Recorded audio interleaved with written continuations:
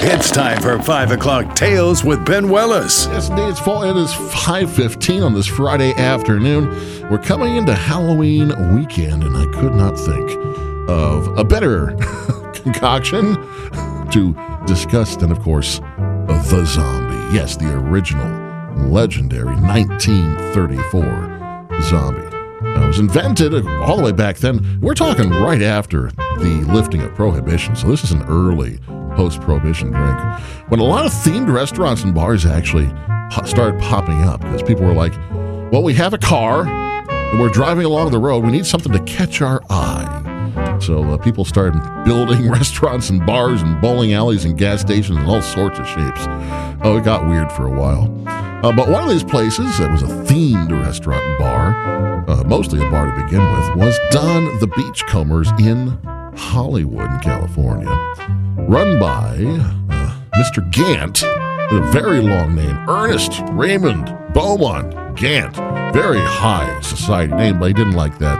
Plus, people just kept calling him Don the Beachcomber at his bar, so he legally changed his name to Don Beach, and that simplified things. But he decorated his place with the flotsam and the jetsam and things scavenged from off the beach nearby, and helped to kind of create the initial run of what would later become the tiki craze, that beachcomber sand in your shoes feeling.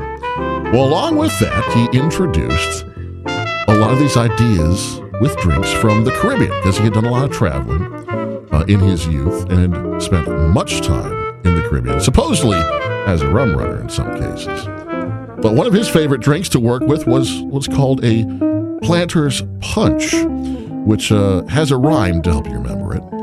1 of sour, 2 of sweet, 3 of strong, and 4 of weak. And that means, citrus, sugar, some kind of alcohol, usually rum, and ice or water. So he took this basic concept and worked it into kind of an elevated version, using Jamaican dark rum, Puerto Rican rum, overproof Demerara rum from Guyana. That's a little difficult to get a hold of in Pennsylvania, I'll tell you that. Fresh lime juice, falernum, which is a liqueur from the Caribbean, kind of almond, clove, and more lime going on there.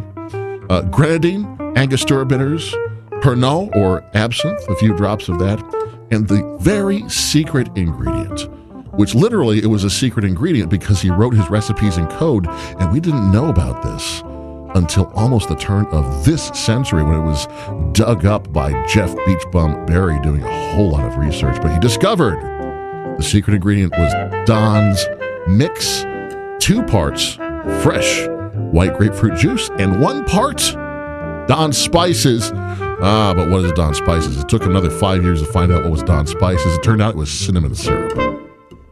White grapefruit juice and cinnamon syrup in that ratio is delicious just by itself, and adds a special little kick to the zombie.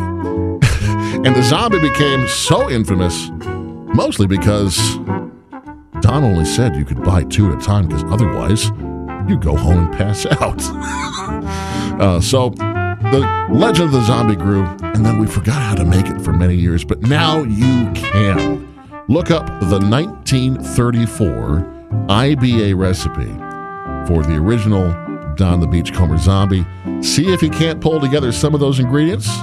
Try it for yourself this coming Halloween party week. We'll see you next time. This is Ben Willis, 5 o'clock Tales on Hannah Radio.